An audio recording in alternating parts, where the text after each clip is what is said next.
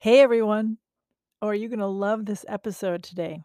It's another one of those episodes that makes you think about scents, about smelling, about the status quo. Questioning why things are the way they are. I asked my guest today to come on because I admire her deeply.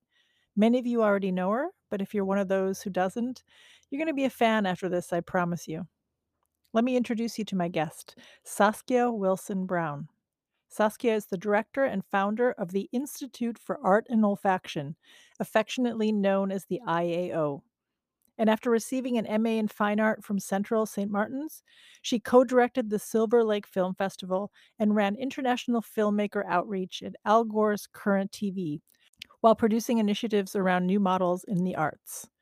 In 2012, her interest in multivalent practices led her to create the Institute for Art and Olfaction, an artist led nonprofit devoted to access and experimentation in perfumery.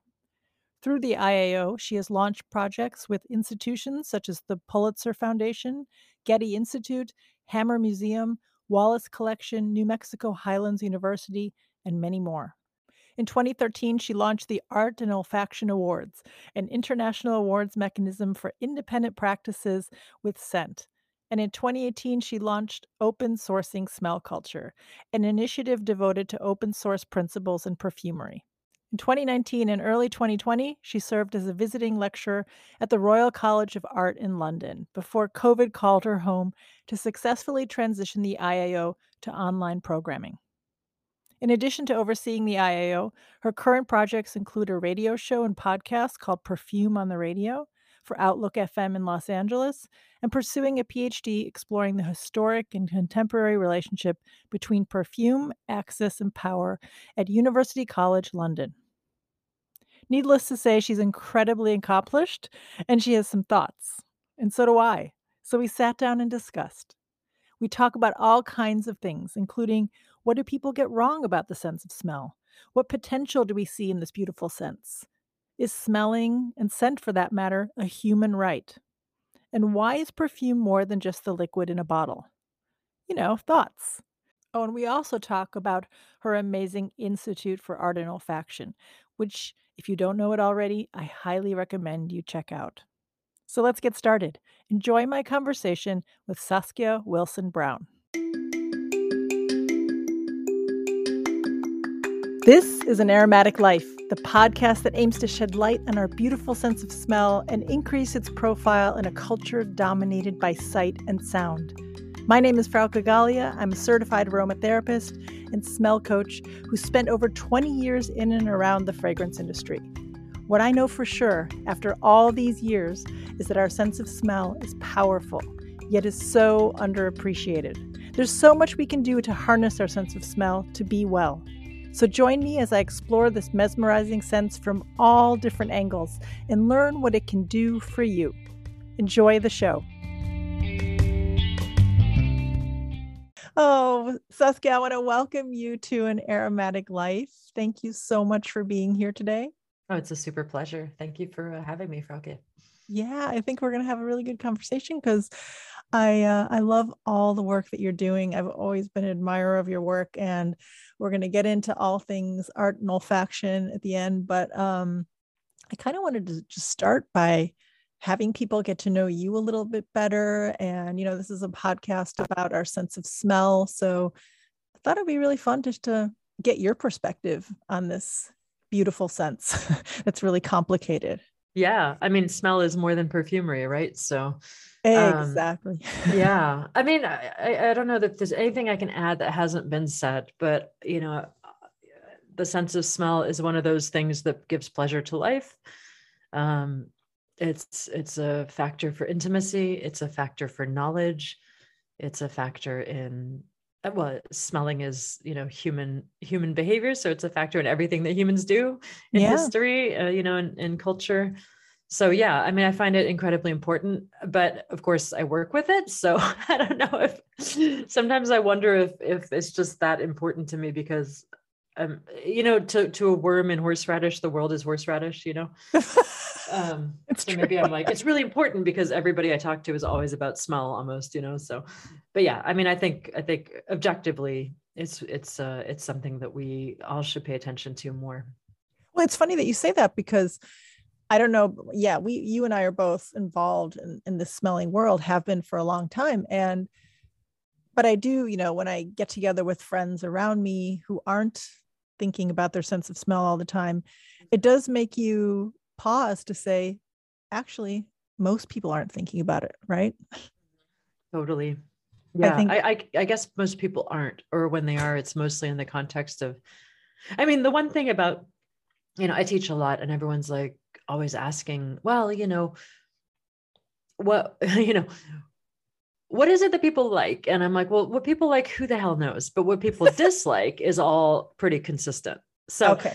the disgust factor in smell Yeah. is the one thing I think we all really do share. Maybe Yeah. I like jasmine, maybe you like rose, maybe we, I don't like cassis, but you do, that Yeah. stuff's all, taste and the culture and whatever. There's all sorts of stuff factoring into that. But disgust is something we all share. So that's, extrapolating to your question a little bit, like in terms of how people interact with smell generally tends to be either, oh, that smells really nice, or that smells delicious, or ew, that is gross, and I like that. I like that disgust part. That I find that interesting because oftentimes we don't want to think about the disgust factor, but it's real. Yeah. And Um, it's the messy part of our life. Yeah, yeah, and it's absolutely. something we all share. We all find dead bodies, poo, things like that, unpleasant to smell. So I think that's really interesting.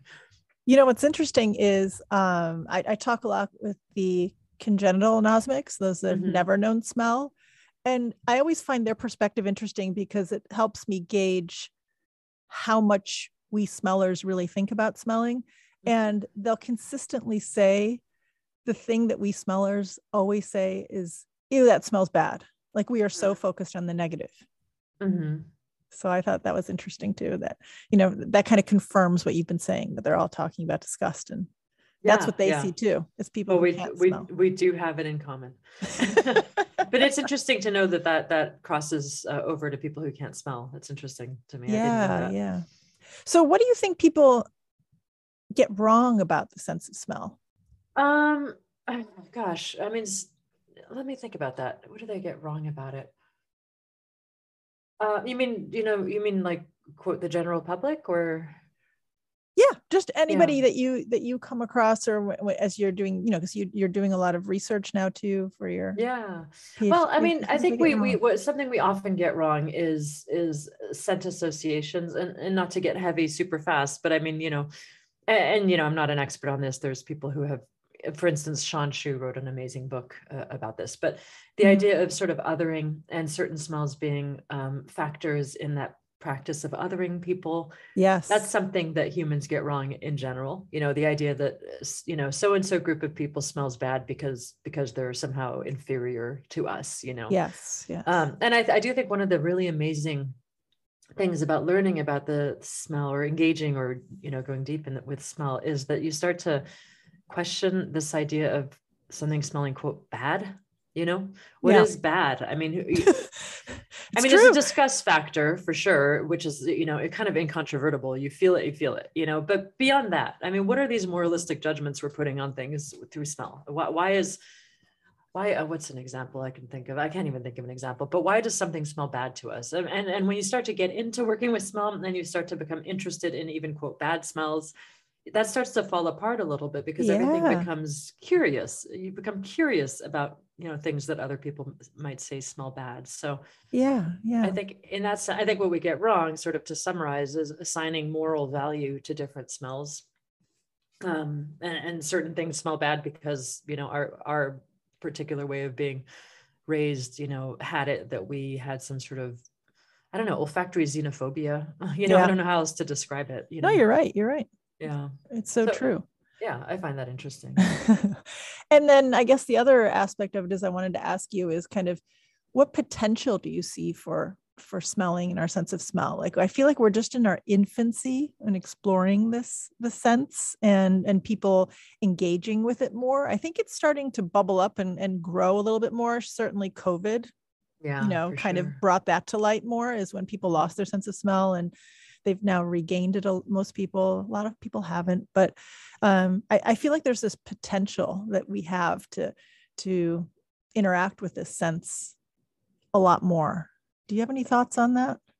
Yeah, I mean, I think you're right, and I think we are, and I mean, just look at I mean, if you want to just take a simple arbiter of that, I mean, perfume releases, they're Yeah, growing. It's crazy how it much is perfume is being crazy. produced, so right there, that's an indicator that there's an interest in a market, Hmm. but the thing, I mean, people often say like, oh, scent is an underappreciated sense, and blah blah, but if you look historically, how we express culture right now, in our particular set of circumstances, Hmm. in that context, maybe it has been unappreciated, but historically it really hasn't, I mean, people have been engaging with this sense quite deeply for millennia, I mean, millennia A across lot more than cultures. today. I guess it's underappreciated today, is what I'm trying to say. Yeah, Yeah, like yeah, we've no, no, sanitized it. Yeah. yeah, I agree with you, and I think that's exactly it. We have sanitized it, right? This sort of idea of the enlightened man or person, is a person Yes. that is all cerebral, not physical. So that's a cultural structure in which we are, operating. But that's the aberration. The norm is actually, from humanity's perspective, the norm is actually quite engaged with smell. So I think maybe what we're doing is we're just renormalizing, Exactly. We're getting it, trying to get back up to zero, really. Yeah, and Start from you zero. know this more than anyone, as I do. So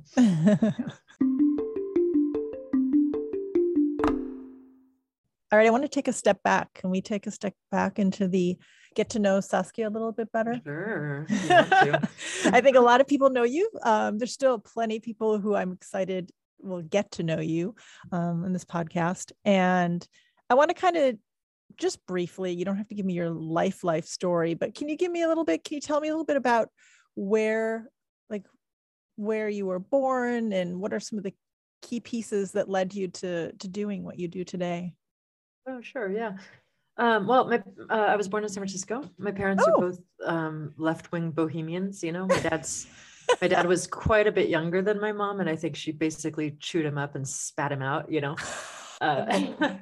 He's Cuban, and she's British. So I mean, it's I always find it interesting to sort of think about cultural dynamics as well, because she Yeah. comes from a very upper middle class family, and there's all sorts of ingrained snobberies in there. And my dad's, a Cuban, so there's an egalitarianness to the Cuban, at least how it's been expressed, in the last 50 years since the revolution. So Yeah. anyway, both super bohemian, super artsy. They broke up before I can even remember, but we're great friends growing up. And Ah, my mom took mainly most of the care of my upbringing. She had me in the French school system in California, and then also sent me to France a lot. ah.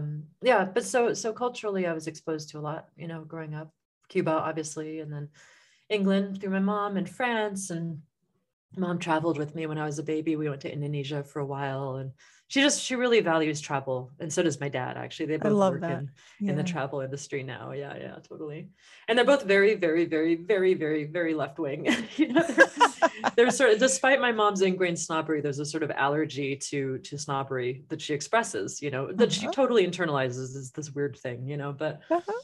yeah, and then my dad's super egalitarian. So those were the main sort of cultural What did you go influences. to? So you said you went to Cuba when you were little. Can you think of some of the Yeah, well, smells you experienced? I first went actually when I was about 7 or maybe 9, actually, with my grandmother, who hadn't been back since the family left. Okay. Yeah, and so my first impressions of Cuba, as far as I remember, one, there was this. It was during the special period, so there was extreme poverty. So I definitely Mm, have visual memories of people just being very gaunt, yeah. really. And there's a way that Cubans carry their bodies. It's a sort of relaxed angularity, which, Ah. but then in terms of smells, I mean, people like to idealize places like Cuba, like, oh, mojitos and cigar smoke and Yeah. whatever. Yeah. The reality of a place like Cuba is it smells mostly like diesel exhaust, Oh. Yeah, I mean, it's an incredibly, the cars are old, so people are just maintaining them best they can. So there's just this constant smell of diesel exhaust on the air. And then, of course, it's near the ocean, so there's this sort of salty, briny note to it. But Hmm. my scent memories of Cuba are car exhaust and diesel fumes, Okay. which Okay. I actually really like. It's Well, one yeah. of I my mean, favorite you have a smells, nice association with that place, so Mhm. that's good. And Totally. and then so you were did you think about smelling when you were little? Or it's just something you did? I imagine it's not like you were an active smeller back in when you were little, were you? Well, I mean, it starts to kind of my relationship to smelling starts to sort of become complex when I was sent to France for my education a couple times over the course of my youth. But in ninth grade, I went there for a year in Paris, Hmm. and it was just kind of in the time of the supermodels, and Ah, so and so my mom is a super, she doesn't relate to femininity in the same way that, let's say the supermodels showed. So my idea of femininity was really, you're tough and you just get things done, and yeah. there's very little room for vanity, and perfuming oneself was just not a factor. It was Ah, yeah. it was almost, I would almost say that my mom maybe would have considered it sort of, I don't know, uncool. Yeah. It just Yeah. wasn't like, one didn't engage with that sort of vanity. So anyway, when I got to Paris when I was about 13, that's when I started to really think about perfume or smell in general, because, and it was visual. I was confronted with these beautiful advertisements with, Linda Yeah. Evangelista, and you remember that era. Oh, I totally remember it. It Yes, was yes. so, I mean, it was All the just, it just, supermodels. Yes. yeah, it blew my mind. And a lot of them were perfume ads. So I started actually drawing. I found recently an old sketchbook from when I was 12 or Ooh. 13. And I Yeah. started drawing perfume bottles and perfume. I would make perfume ads, but it was more about the visuals than the smells. To me, the smells all smelled just like this mysterious femininity. I just could not relate. Yeah. Yeah. But in France, they have also a also in Cuba, actually, they have a healthy culture of scenting children. So I do remember my first perfume was a perfume called Tartine et Chocolat, which is like a Ooh. little perfume that they give kids. Um, It's like it's chocolate? very, well, you would think, right? But it's actually sort of a citrusy, it's like a Oh, light citrusy affair, you how know? funny. Yeah. I know. I don't know why they named it that. I like that. I was totally expecting, a Yeah, ditto. And it's funny because chocolate actually cake I or always something. remember it as being chocolatey, sort of bready, but actually I went to smell it. I still have the bottle I got when I was a kid. And Nice. I I went to love that. smell it recently. I was like, whoa, this is absolutely a light, easy citrus. Yeah. At least the first impressions. So Excellent. I love it. yeah. So those are my first sort of smell memories, really are associated with conceptions of femininity. Yeah. Yeah. Yeah. And then, Yeah. so tell me when you went into like after you went through schooling and stuff, where did you end up first with your job? Because you were doing something completely different Yeah, yeah, before you yeah, got yeah, into the yeah. world of scent.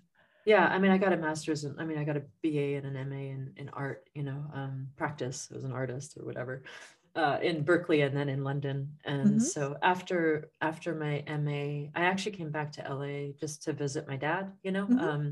for a little holiday. I was living in London and I just didn't go back. I was just like, I remember it was like 5 a.m. because I had jet lag, and I was sitting at this cafe on Sunset Boulevard, and it was sunny, and it was January, it Yeah. was sunny, and the birds were singing, and people were like saying hi, and everyone was so friendly. And then back home in London, it was cold and foggy, and I was miserable, and I was an outsider. So I couldn't get good job. I just felt like an outsider, even though I'm half British. So I was just like, Yeah. why in the world would I go back to that nonsense? So I stayed in Yeah. Yeah. LA, and I got a job working in the film industry and production design for a good friend of mine, dad's actually, Marcos, who's become a good friend of mine. And Hmm. I was doing set work, like picking up props, and I ended up doing a couple jobs as a production designer for one for Master P, who was like a big hip hop Yes. Yeah. impression yeah, guy back then. I And love then it. yeah, but I did a lot of set assistant work for Marilyn Manson, Madonna, you name it, like some big names or whatever. But Nice. Yeah. so I really enjoyed that, but the hours were insane. It I was can like 4 imagine. a.m. Yeah. call times. And yeah, so I kind of meandered a bit. And then I was like, this freelance stuff is for the birds. I started working for film festivals. Oh. I was the co-director of a film festival for a number of years, which was a lot of fun, but left me in quite a bit of debt. Mm. So I was actually in Park City at Slamdance Film Festival, who I programmed for and who are great friends of mine. And I met this woman randomly, this woman, Aline, and she, I don't know, she took a shine to me and she offered me a job at Current TV, where I worked for about 3 or 4 or 5, yeah, I think 5 years total, but only 3 full-time and then 2 kind of permalance. And then at Current, like TV jobs, they tend to be relatively short-lived and they're pretty high stress. But Sounds like it. Yeah. Yeah, but the network was really based on this idea of sort of democratizing the media, which I was already really interested in. This idea of egalitarianism and everyone should have equal access and equal rights within creative output. So I ended up getting very deep in sort of the DIY distribution movement and piracy, P2P, like piracy platforms, and doing a lot of consulting work and with various friends. And then that interest of sort of how do we level this playing field for media, for filmmakers and whatever. Yeah. How do we apply this to smell, to perfumery? That's what got me into perfumery, was that idea of the human right to have access to creative, to means of creativity. Wait. So tell me so you were working at Current when you started thinking about this? Yeah. A good friend of mine, actually, David Casey, gave me a book by Chandler Burr, the Emperor of Scent. Oh yeah. About Luca Turin, who's since become a pretty good friend of mine. But so Chandler's book, I read it and I was just like, what? What is this bizarre industry? And bear in mind, Frauke, within all this, I'm an artist.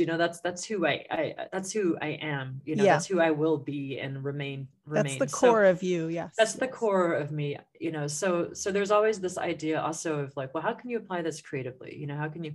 So there's the social justice aspect of it, or the sort of righteousness, the pompousness, the stuff that people roll their eyes at, but then there's also, a simple curiosity for me of like, well, what can you do with this that's not perfume, so it was a couple of things combining, but that book really exposed me to how, well, Chandler's amazing version of how the industry works, and through the lens of Luca, who is, an amazing, brilliant skeptic. He is at the core a skeptical person, and that just I like that. It appealed to me.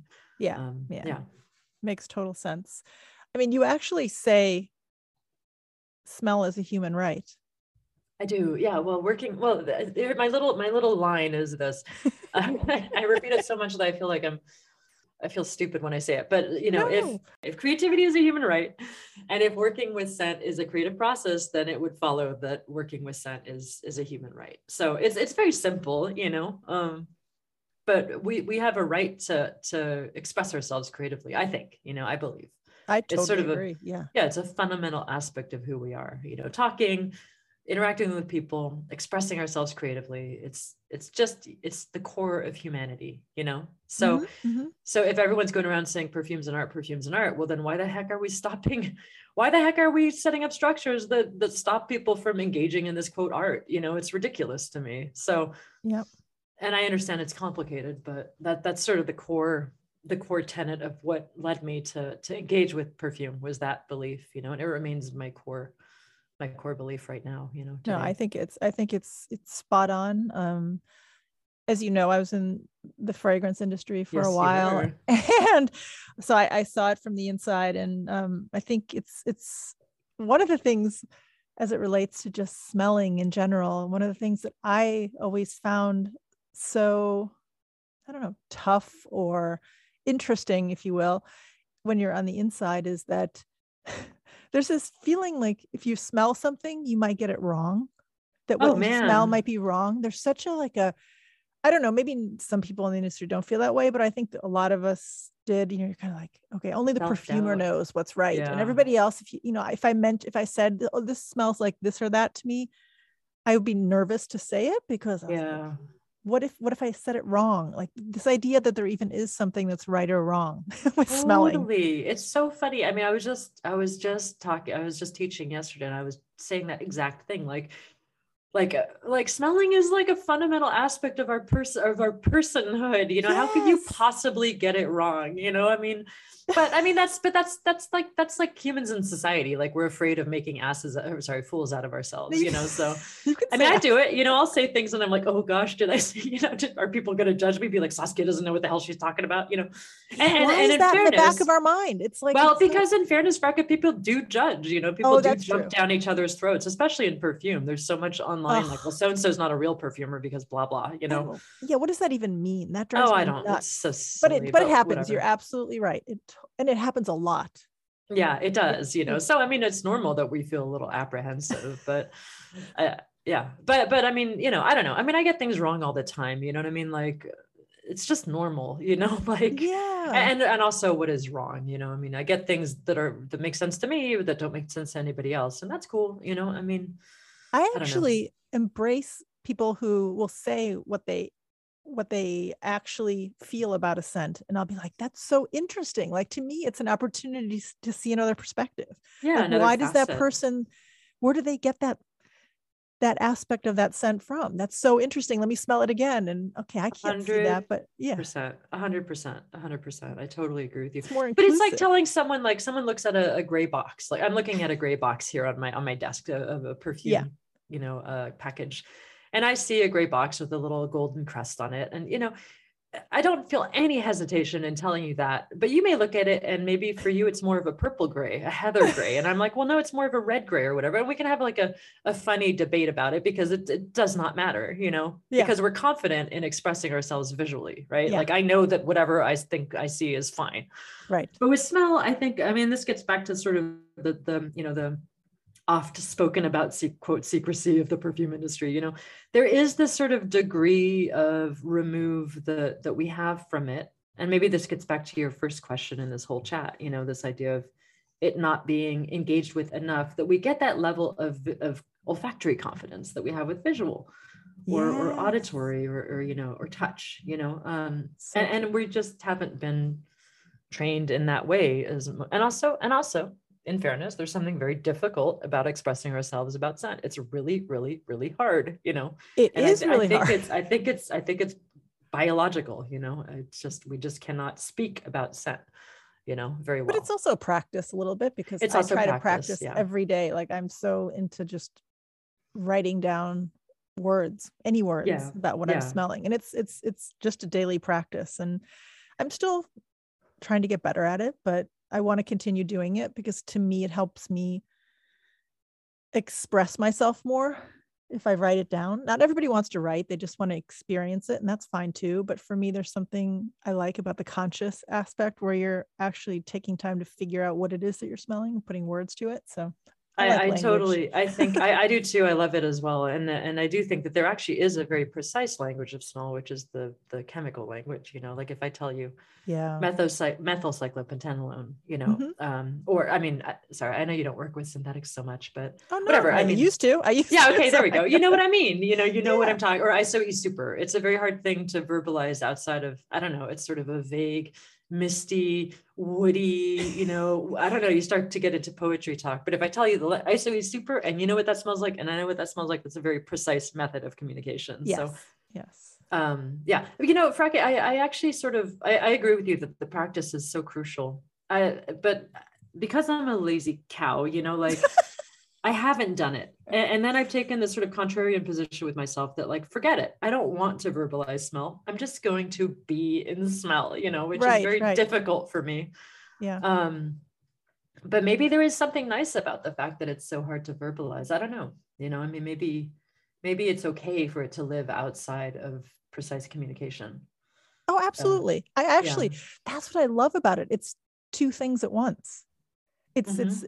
It can be two things. It can be um something you just feel and experience, and that's Mm-hmm. fine. And it can be something that you actually express and verbalize at the same time. So Yeah. I Yeah. love that Yeah. it's two things. All hail the loopy middle ground, right? That's right.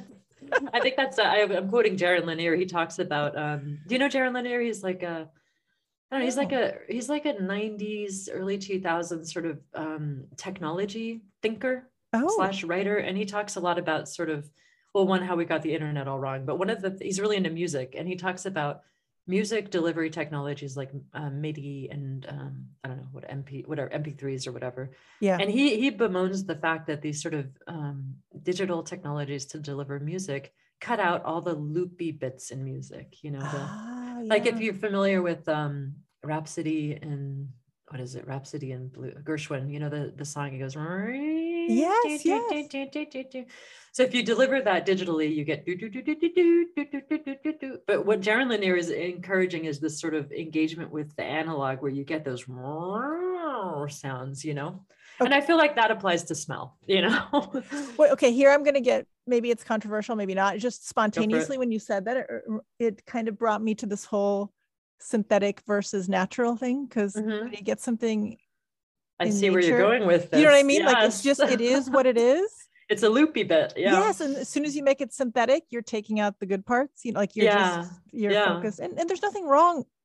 You know, I don't poo poo synthetics at all. I Yeah. No, just, I know you they're don't. I know just you don't. different. They're Yeah. just different. I just immediately went there, kind of like Well, how wonderful that we have room for both, you know? exactly. Yeah. And sometimes, you know, I mean, I don't know. I mean, in my own personal practice, which is not in any way public, I just do things for myself with perfume. But, you know, sometimes like I'm really getting a kick out of the precision of using Yeah, PEA. You know, it's a very precise, and that can supplement the imprecision of, you know, a rose, you know, a natural rose, you know, whatever. I totally agree. So Yeah, there's yeah.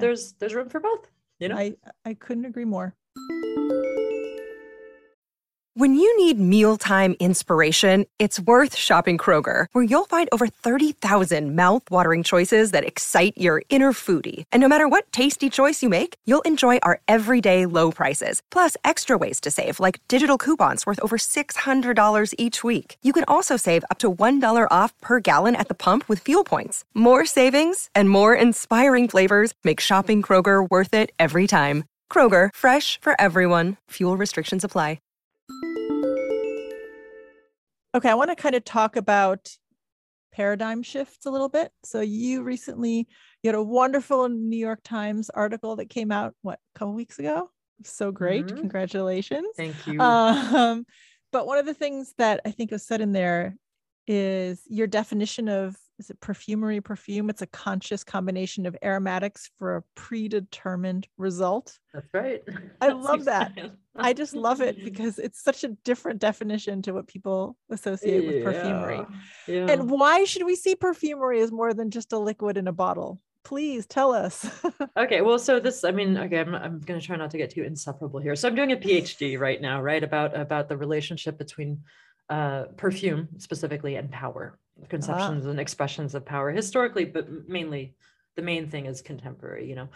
But so part of the process, the painful process of attempting to write out all this stuff is you start to be like, well, perfume is this and perfume is that and perfume, blah, blah, blah. And then suddenly you're like, oh my God, what the heck do I mean by perfume? You know, Yeah. like, what does that mean? Define actually? perfume. Yeah. Yeah. Define power, which, you know, good luck with that. Geez, yeah. I know. I'm defining power as unlimited agency currently, but I'm sure that will change as my PhD advisor people like tear apart. But so perfume, you know, so if you look at, you know, I had to, you know, how do I define perfume? Well, I typically think about it as a liquid in a bottle that you buy at a counter and you spray, you know, with a nice ad with Linda Evangelista or whatever.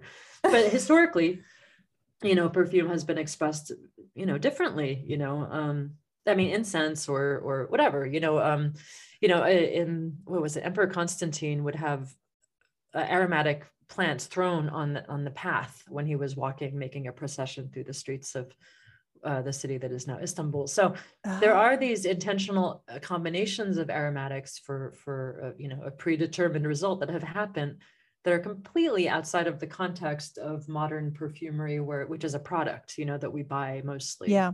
So that's sort of where that came from, and it's intentionally inclusive, because by that definition, if a florist closes their eyes and chooses a, you know, combination of flowers just based on the smell of the flowers in their shop, that technically, in my definition, could be perfume, because it's about the aroma takes precedence over the visual or anything else, you know. I totally love that. I think it's so great. I mean, even food, right? Yeah, exactly. Like a chef who is Yeah. combining things for smell or aroma, you know, I guess would be the more appropriate word. yeah, could be considered a perfumer if smell is the primary thing over taste, for instance, of their meal, you know? Yep. Yep. So yeah, it's an inclusive definition, which I of course love, you know, but it also serves my very selfish purposes for my course of study. So, and I'm sure that, and I hope actually that it becomes, that people challenge it. You know, it could be that it's the wrong definition, but it's how I do it, how I define it. Yeah. You know what I love about you is that you're always just kind of pushing the edge or challenging things or questioning things. And I think we all need to do that more, right? Instead of just well, I think status quo. It may be also a little bit of human nature. You know, I mean, aren't humans into squabbling? Isn't that like something we do? Yeah. I don't know. Well, look at where we are today, right? Oh my God. A little bit of squabbling going on. Yeah. Jeez. Yeah. I think there's also an opportunity for us to think about what we should expect from scent and what scent is supposed to be. Like you just talked about that. Like we should just, if you close your eyes and you put a bouquet together, flowers are perfume in themselves, which I think is beautiful.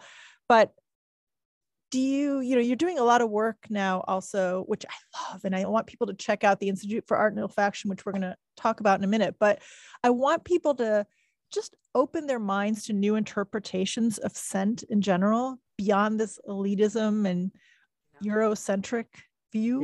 Nothing against our European friends. Totally. I'm German. You're I'm half British. Yeah, totally. I mean, no, totally. But it's not, it's not to take away, it's to add, to give new perspectives, to give other perspectives. So there's just not one story, one, I don't know, point of view. I mean, it's interesting because I'm studying this sort of what led to this sort of Eurocentrism in perfumery. Like I'm doing the historical research right now, doing my best, And as far as I can tell, I mean, the reason this is the case, that we have this sort of idea that French perfumery is the perfumery, or whatever, which are, I mean, we're all, it's already getting picked apart so extensively. So I almost feel like I'm talking from the perspective of someone in the 80s. But anyway, let's say this 20th century perspective is that actually the perfume industry, has been built upon structures set up in Europe, so it's just that simple. Like it's just industry led to this perception, the way industry developed, or our industry developed. So I think what's really awesome about what's happening in the last, 10 or so years, and indeed, this was like one of the main purposes of starting the Institute, was to be like, well, this isn't the only perspective, obviously. And the Institute was set up to that end, but in the last 2 years, I mean, it's just the questioning has exploded, and it's awesome. There's women like Tanais, she's they're a perfumer in New York who just published a book from a definitively non-European perspective about scent, called In Sensorium. There's the work being done by Yosh Han and her Scent Festival. I mean, there's so many, there's Sean Shu, who just published that incredible book. There's Andrew Kettler, who's been studying olfactory racism. I mean, there's all this, activity and scholarship going on. And Nuri McBride, of course, I can't ignore, there's Dana El Masri. There's so many people working on this. So it's definitely happening. So that's great, Yeah, and you're amplifying it, which is I think wonderful. I mean, I'm just doing my work. You know what I mean? Like, it's easy to get. I can get really overwhelmed by all the rhetoric and language. So actually, what I'm trying to do is I'm trying to turn off my ears and just focus on my work. So. But within that, the Institute, I mean, that's personally, the Institute itself is set up to definitely amplify, because it's the very core of what the Institute's all about. So it's obvious, Let's talk about it. Let's get to the Institute. It's 10 years now, Saskia, the Institute for Art and Olfaction. If you don't know it, you need to get to know it. So I will have the link to it. I mean, a lot of people who will be listening will know you already, but there's still plenty of people who I'm excited will get to know you. And what a beautiful thing you've created. And I mean, 10 years ago, you and I've talked about it, we connected about it, and I was like, wow, somebody's doing something really cool. This girl, Saskia, I don't know her, but she's in LA. I wish she was in San Francisco where I am, but not far. I know, not far, but tell everybody what it is and how did you decide that you needed to create this? Okay, so the Institute for Art and Olfaction is a nonprofit devoted to experimentation and access in the field of perfume. Mhm. I'm giving you my official institute voice here. We operate in three, areas of activity: education, which is really the fundamental core of access. Is you need to understand what the heck a molecule is in order to work with the molecule. Right, right. Experimentation, where we collaborate with institutions or artists or thinkers or whoever to create new sort of expressions of scent for scent and with scent. Yeah. And then the last is, and it sounds a little pompous, but advocacy. So advocating for independent artisan experimental practices vis-a-vis the larger, world. So making sure to create visibility for smaller brands, I guess, or small, not even brands, smaller practitioners. Right. So that's sort of the fundamental core of what we do. I mean, I started it because as I probably have made eminently clear, I'm sort of allergic to elitism and to exclusion. It just bugs me on a personal level because we've all been the victim of it. We all know how it feels, and it's stupid, Yeah. So I started the Institute for that reason, but also really selfishly, I got laid off from my job in TV. They rehired me sort of permalance, and I just had a lot of insecurity about what I was doing in the world. And Yeah. I wanted to get back to my roots as an artist, and so the Institute for me was and remains, a massive public engagement art project. To me, this is all a big art project, Nice. Yeah. So that's what I get out of it personally, is this is a big exercise in whatever the heck I'm trying to do. I don't even know anymore, but yeah. So that's what the Institute's about. And it's and I think it's so perfect that it's in LA. I mean, if you go to Saskia's the website, you'll see why you think LA is such a perfect incubation place for all that you're doing, because it's just, I don't know, I think it's perfect to have it in LA. Yeah, I mean, LA's changed, but at the time, 10 years ago, it was, and before that, it was still extremely affordable. And I mean, I know LA gets a bad rap, a lot of people don't like LA, and I understand the aspects of LA that are, traffic sucks. Okay, get over it. I get Where it. doesn't it suck now? I know, if someone says that to me, if someone that, and I say this as a Bay Area girl, but if someone from San Francisco tells me one more time, like, oh, I don't know how you deal with the traffic, I'll be like, all right, get on the 80 across the Bay Bridge at like 3:00 on a Saturday afternoon, and let's talk about traffic. I mean, it's just, everyone has traffic, it's whatever.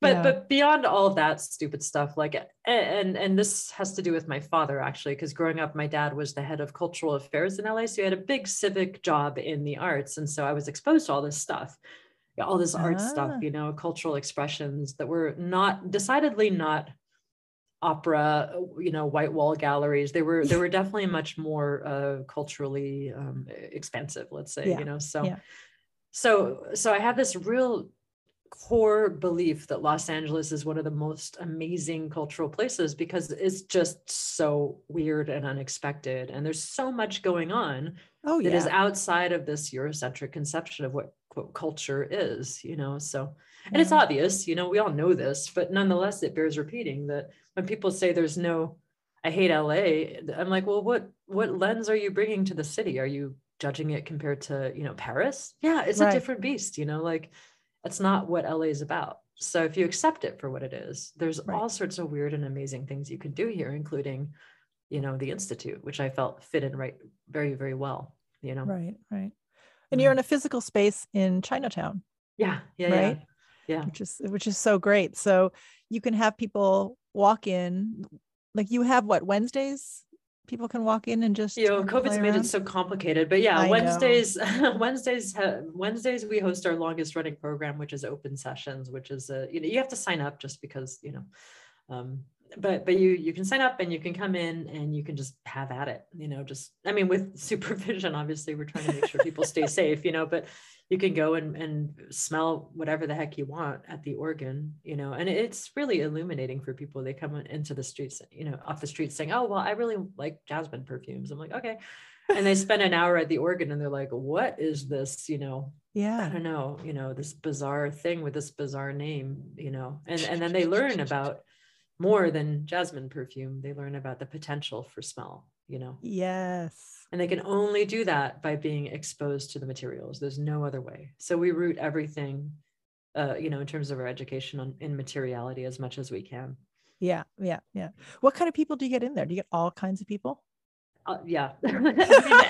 All walks of life. We've had people from like super high end, like Hollywood celebrities, to like really fancy influencer types who never come back because it's definitely not the place for we're way too down to earth here, to kids, poets, like graffiti, whatever, you name it. Like, and that's one thing I love about our open sessions actually, is just from a social perspective, for me, selfishly, we get, we used to have about 12 people, but now we have like 8. We have 8 people come through the door that are vastly different from one another and wouldn't generally interact at all. Right. Very rare that they would actually come across each other, let alone spend 3 hours together smelling and talking. And by the end, everyone's like sniffing each other's arms and people are getting all, well, COVID changed that, but before COVID, people are getting all up close and personal and they're sharing their perspectives of things and their stories are, fundamentally human and people just connect. And it's really, really, really cool.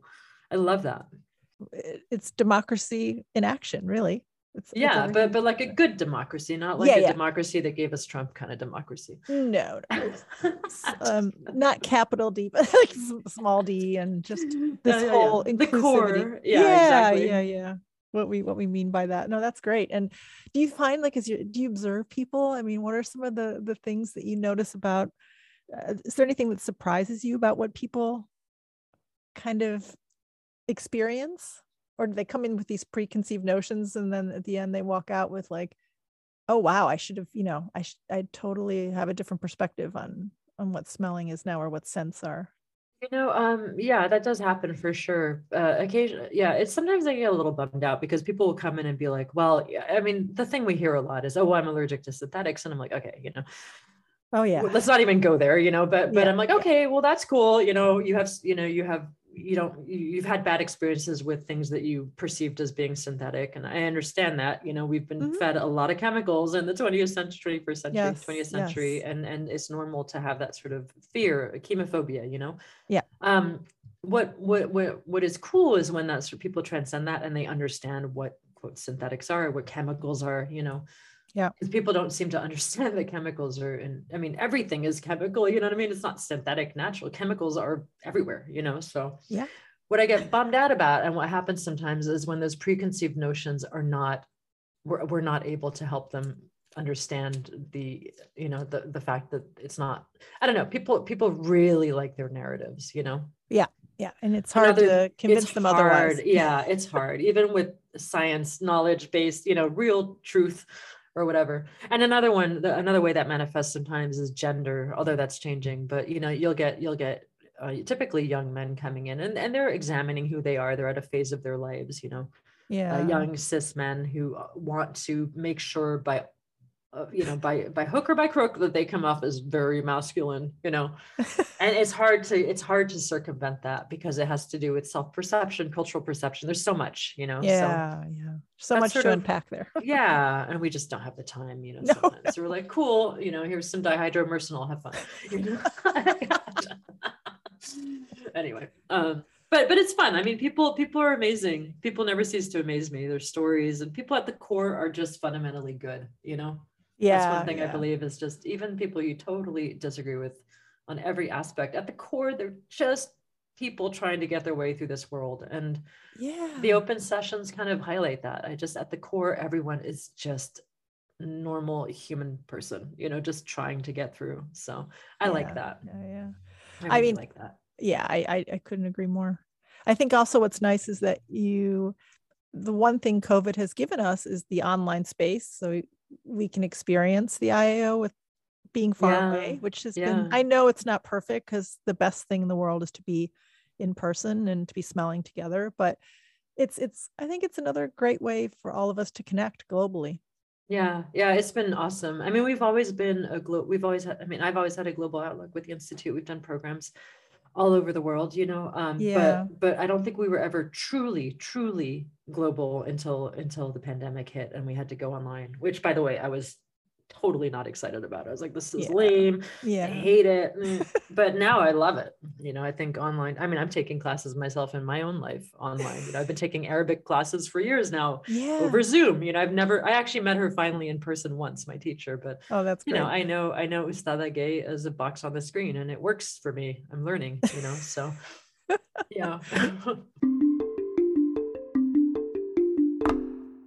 So I always ask my guests a few questions at the end Mhm. to get to know you a little bit better. And I did send those to you. I don't know if you had a chance to look at them or not, but I'm just curious, what's your favorite smell right now? It doesn't have to be forever and always, but just right now, what do you enjoy smelling? Right at this week, I'm returning back to an older perfume that I had. I have this cabinet of perfumes at home, my personal faves or whatever. Yeah, yeah. And there's one called Green Water by Jacques Fat, which is a brand in Paris run by Rania Naïm, and a wonderful woman. Anyway, so Green Water was made by Cécile Zarokian. It's a recreation of a historic perfume made by the Jacques Fat house in the 50s. And I'm wearing it this week and I'm loving it. I'm really, really enjoying it. Nice. Love that. Yeah. Ben, I wanted to ask you, do you have a favorite scent memory that you can share? I mean, like everybody, I have the green grass in the summer.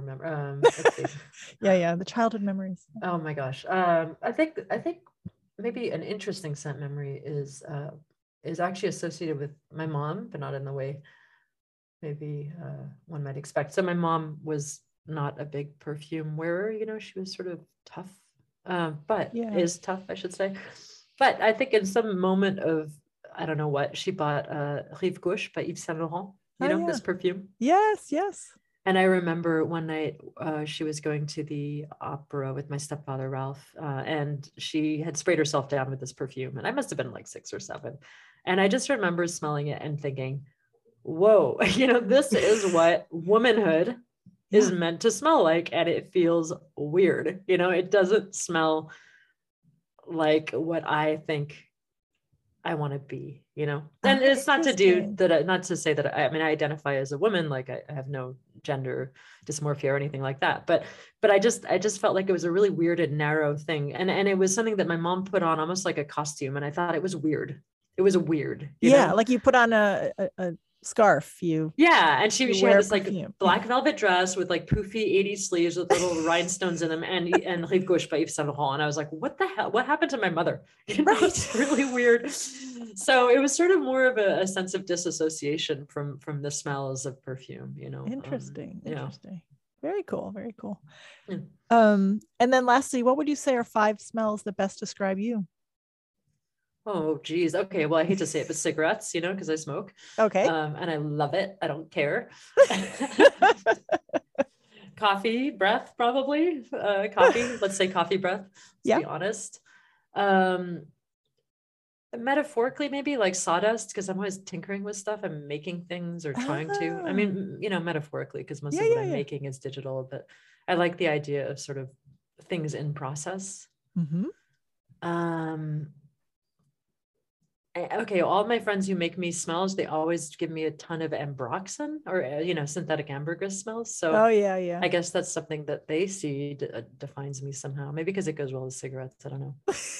And then the 5th, Lordy, I don't know. I think that's the 4. I'm gonna say the 4. I know. I'm trying to think if I would find something for you that would describe you.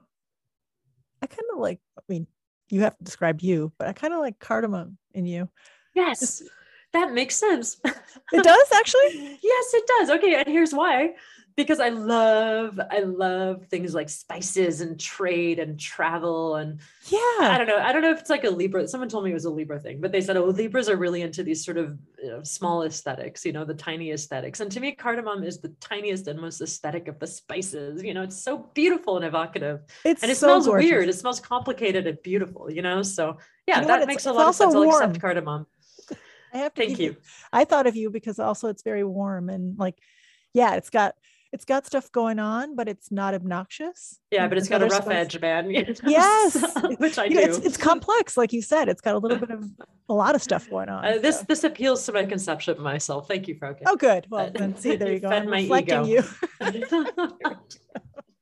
Let's top it off with cardamom. Very good. As long very as you good. hadn't said like vanilla, I'd be like, oh, No, jeez. No. Yeah. You are not vanilla. No. Although, let's not discount vanilla's beautiful. I love vanilla, but yeah. Oh yeah. I'm not just saying just because vanilla, people just say that's generic vanilla, and I don't Yeah. mean it that way. No, I know Vanilla you is- don't. It's actually the most loved scent around the world. It is, right? Isn't it the number one? Yeah. I think it's the number one. Yeah. Yeah. Actually, funny fact about that. When I was a kid, I read in an Elle magazine that men love the smell of vanilla. And I think I was like 13 and just trying to figure out if boys liked me, and I remember going up to my mom's spice cabinet and taking the vanilla extract and like dabbing it all over my neck, it's like a seduction tool for my 13-year-old zitty boys in my class. I don't think it worked. Yeah, so that's vanilla. Oh, so great. Well, Saskia, thank you so much for joining me. I could talk to you for hours, and Likewise. I hope we can do this again one day. And likewise, Rocky, I'd like to have you on my podcast, so we'll figure that out. Oh, good. That would be fun. Thank you so much. Yeah, thank you. It was a pleasure.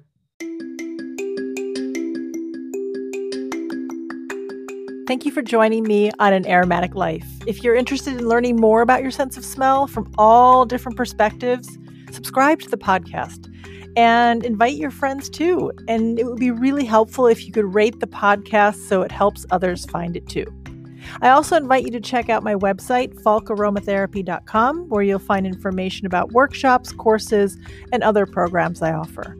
And make sure you grab my free audio training, How to Smell to Be Well, which you can download from my website. Until next time, remember to smell everything and have a wonderful day.